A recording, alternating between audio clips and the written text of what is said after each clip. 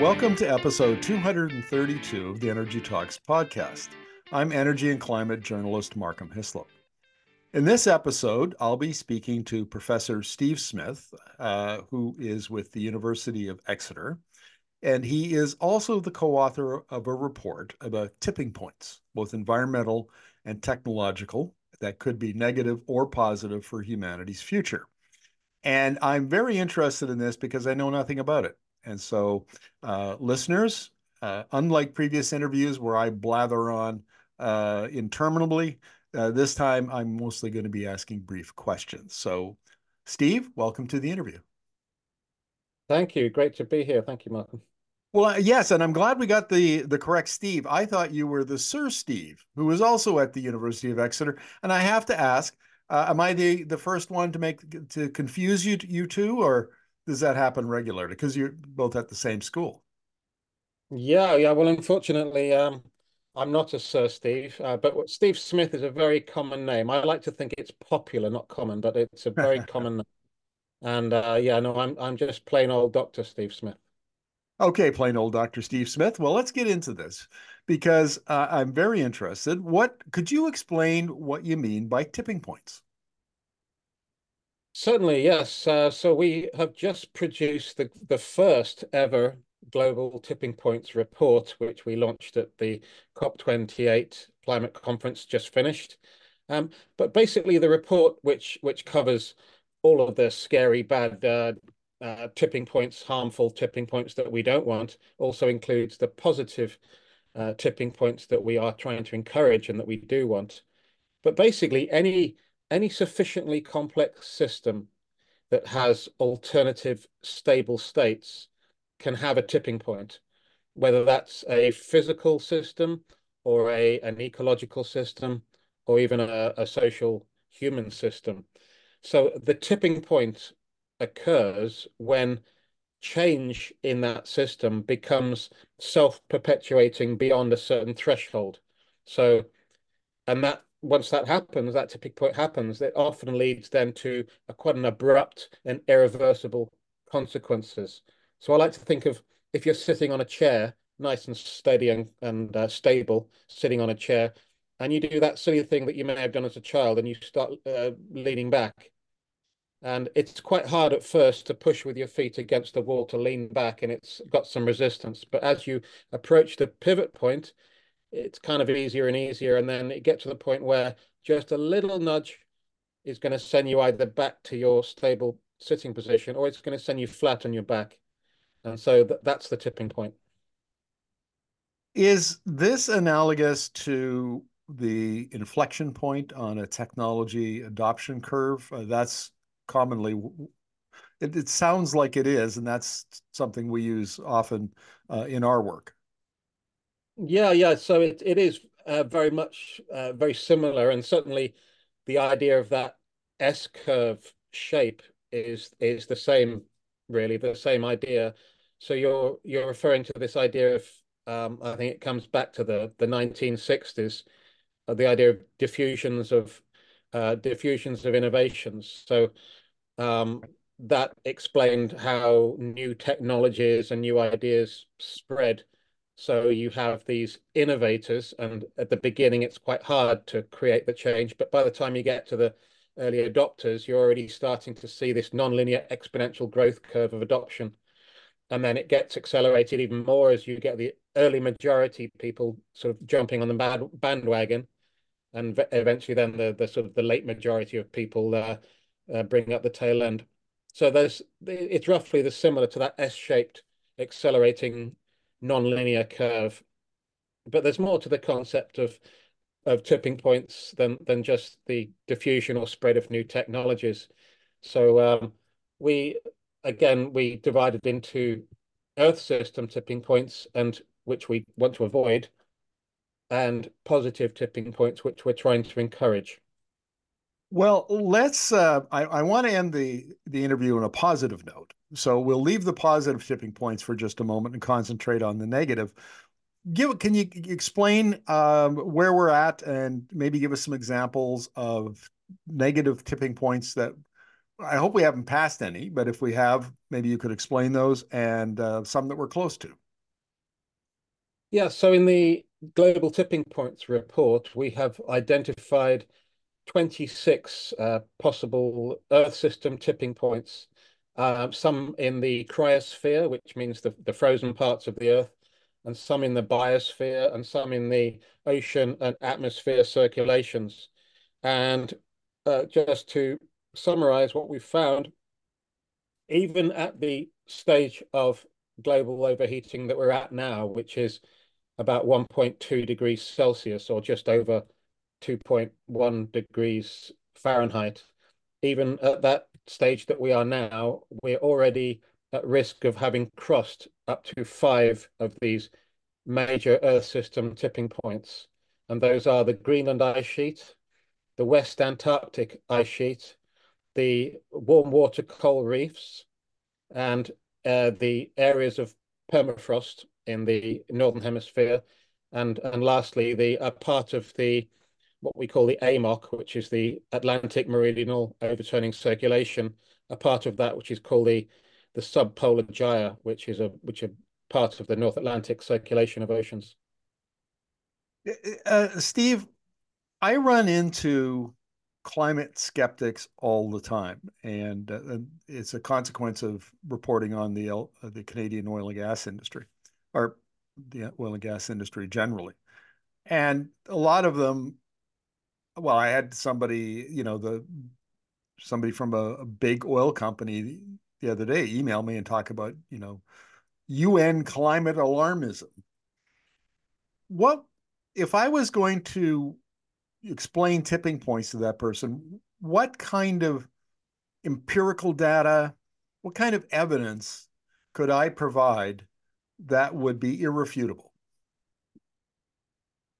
Well, I think even certainly most of the oil people that you talk to, and certainly oil engineers and so on, they're basically scientists, and they believe certain things that we'll have in common are at least belief in the laws of physics, for example. So understanding the effect of carbon dioxide on atmosphere warming has been known for about 170 years. This isn't new. So the direct observations of carbon dioxide buildup in the atmosphere has been it's not at all controversial now that that's happening, and it's just a product. It's just physics. It's just a product of what happens when you burn fossil fuels and release methane and so on. So it's not something that people who believe in the laws of physics and science can refute. So I think I would, if I had time, I would go back to some classroom experiment that you probably did when you were 8 to show what carbon dioxide does to build up heat in the atmosphere, and then you can uh, do some more really super simple experiments involving melting of ice and what happens. The tipping point is what happens when, for example, an ice sheet, as it's melting, there are feedbacks that mean that as the ice melts, the ice sheet lowers. As the ice sheet lowers, it goes into warmer and warmer atmospheric temperatures because obviously everybody's been up a mountain, everybody's climbed a mountain. We know it's colder at the top of the mountain, warmer at the bottom of the mountain. So there's these feedback loops and feedback effects that at which an ice sheet gets to a point at which there is an irreversible then um, loss of ice, which you can't recover. So just some very simple, basic experiments in science would hopefully persuade that oil person that this isn't just being alarmist, it's just basic physics. Now, you mentioned that there were 26 negative tipping points, and you went described five of them. Can you give us an idea, a flavor of the other 21? Yeah, well, there are obviously the Amazon rainforest is another big one. There's a potential tipping point in the amount that you can deforest and perturb the wildlife and the ecosystems of the Amazon rainforest, after which it tips fairly quickly into a much more degraded savanna-like state. So the Amazon rainforest is another one. We have tipping points, obviously, in more local systems like glacial areas, um, in lakes, in monsoon cycles, and in um, um, parts of the ocean, in fisheries, in let's see. Um, I'm not actually an earth scientist myself, so I'm doing this mostly I'm personally a social scientist, so I'm going on what I've read recently from. I didn't take part in the Earth system sections of the report, but you have them throughout the terrestrial ecosystems and the land on the ocean and atmosphere system. So you've got some tipping points in the, for example, you've heard of the ENSO, the El Nino systems. Um, Right. you have them in tropical the mangrove swamps areas and stuff like that. Well, let's go. I actually would like to spend the majority of this interview on the positive tipping points because I Yeah. really think we're at the point. We've had, I don't know, a couple decades, certainly the last decade. There's been a lot of negative. The conversation around climate change has been very negative, and quite rightly so. I mean, uh, there had to be created a certain amount of stress and tension and worry on the behalf of the of citizens in order to get them to move and govern and to support the climate policies that their governments wanted to bring in. But things have changed. And the global energy transition, most of those clean energy technologies have passed their inflection point. And I think, we're now having a more positive conversation than we did a decade ago about the possibility of displacing fossil fuels. And we just came out of COP28, and uh, depending on how you look at it, that was some more positive movement on climate policy. So when you're looking at it from a point of view of clean energy, what are the tipping points here? Well, yeah, we've already reached a tipping point, a positive tipping point in clean energy, at least for solar and wind. Um, and you've seen the announcement that the the global community will triple solar energy by 2030. That was in the final COP28 communique. So I mean, this is a cause for great concern, and it's something to be welcomed.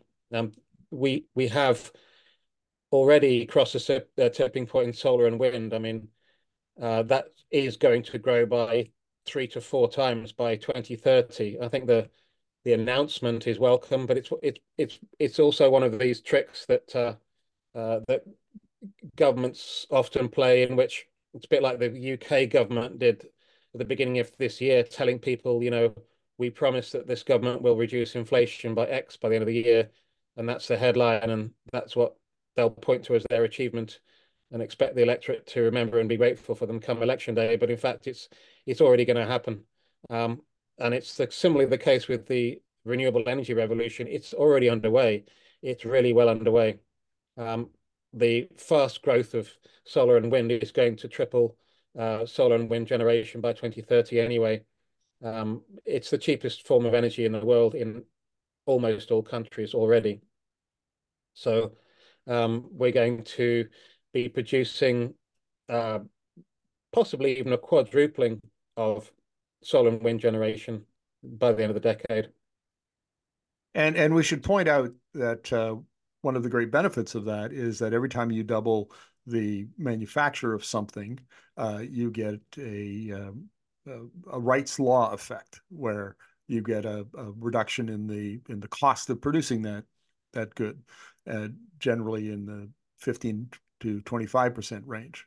So if you're doubling it and then doubling it again and then doubling it again, uh, that's one of the reasons why the forecast for the cost of solar is headed down still. And we'll probably see. I mean, already I'm being told by utility CEOs in the United States that some of them are buying, wind power at 1 cent a kilowatt hour, 2 cents a kilowatt hour for solar. That's incredibly cheap. And if it's going to go lower, we may get to where Tony Seba forecasts, where it's basically free or close to it. So one of the things I'm curious about is your take on the role that China will play in this, because I've mentioned this on other podcasts where it's becoming more and more clear that China occupies the role that the US did coming out of World War II. It was the predominant industrial power that gave it incredible geopolitical power. And China now occupies that place in the clean energy industrial revolution. So, what is your take on the role that China will play? Well, absolutely, you're right. As you say, China is taking a commanding lead, and they're already world leaders now in many of these post-carbon technologies, particularly energy generation and energy storage capacities. And they have the manufacturing and the skills base to continue to expand their lead really well beyond 2030. And they've been really proactive in buying up a lot of the key resources around the world, particularly in Africa, and developing really close economic and political ties with all the relevant countries. Yeah, I mean, they are, China spent almost $500 billion last year on zero carbon and low carbon technologies. And that's almost as much as the combined investments of all other countries put together. I mean, their lead is pretty astonishing. So in response, as we know, we've seen from the United States, we've seen the Inflation Reduction Act, which could release up to $1.2 trillion into the new economy. And the European Union has responded similarly, agreeing to a Green Deal program, and that could be worth €1 trillion of investment in sustainable technologies over the course of this decade as well.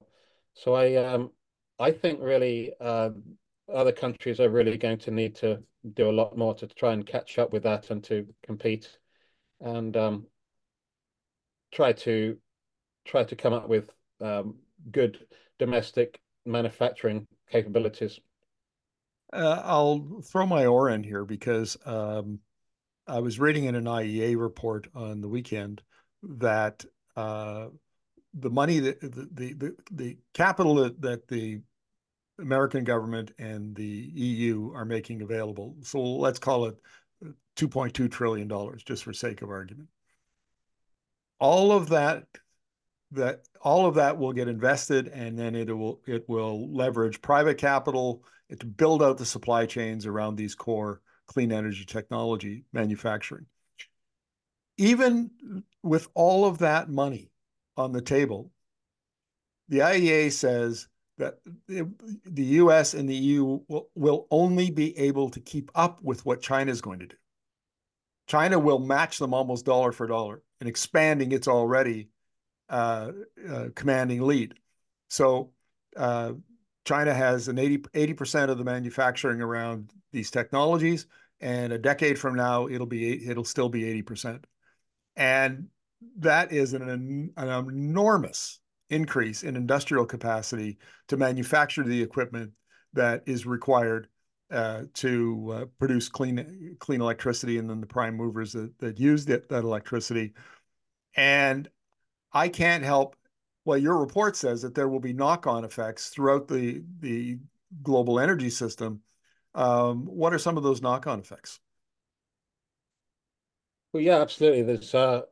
We have a section of the report on what we call cascading effects. So you can see that a tipping point in one system can lead to a tipping point in multiple systems in a sort of a domino effect of widespread change across the economy for sometimes, well, in our case, obviously, hopefully for positive, beneficial outcomes. But for the most part, in terms of just the energy system, we're going to see, for the most part, the sort of the electrification of almost everything.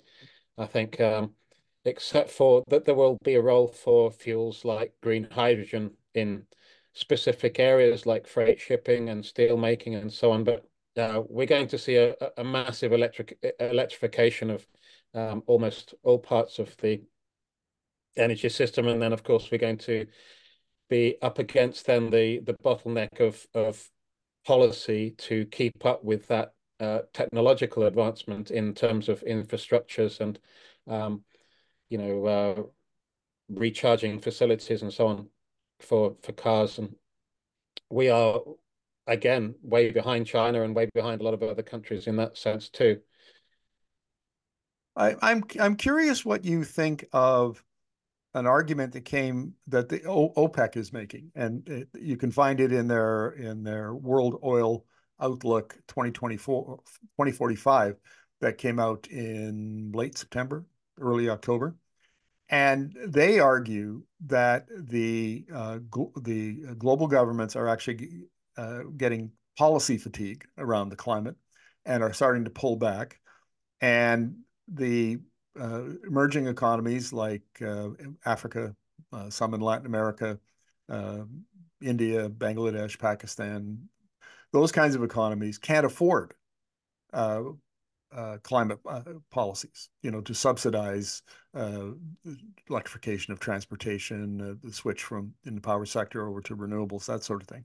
So what they argue is that the OECD countries will electrify very quickly.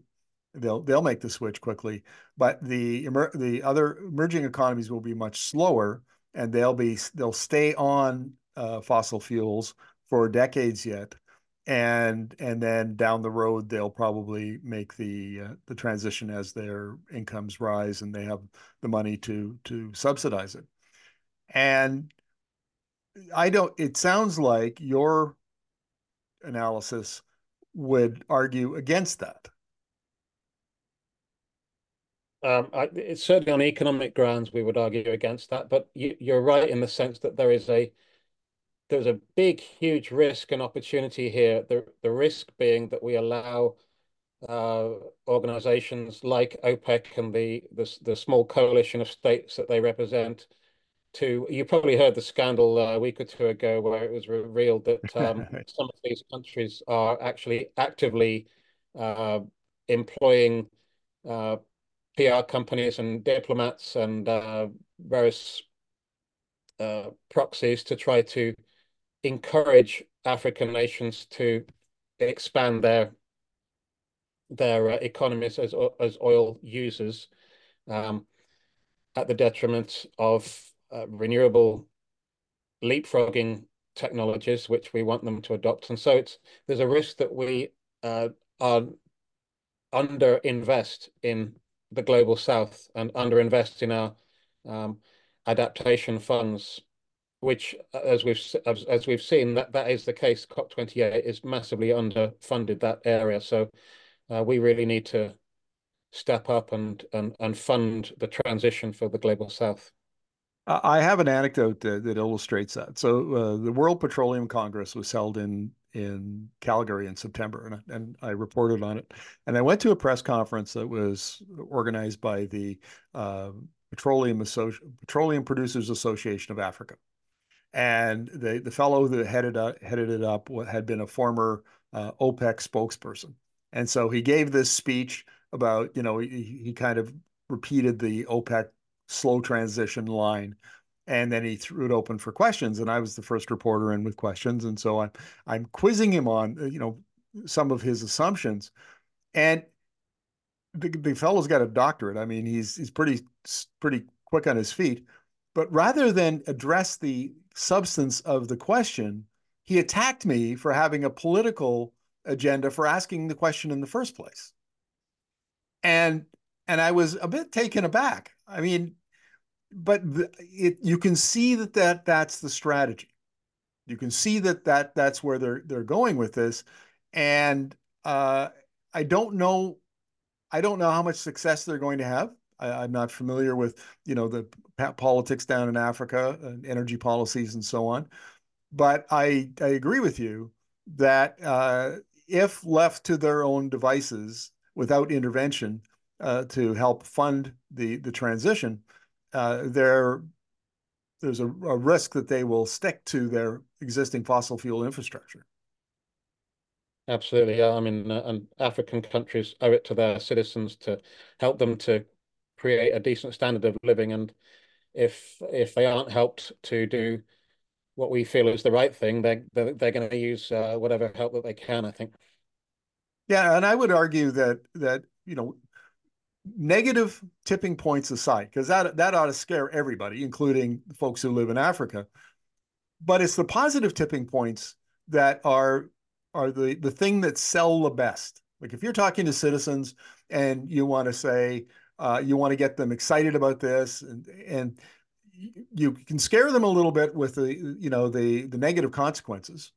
We're going to have rising sea levels and all sorts of things and drought and wildfires.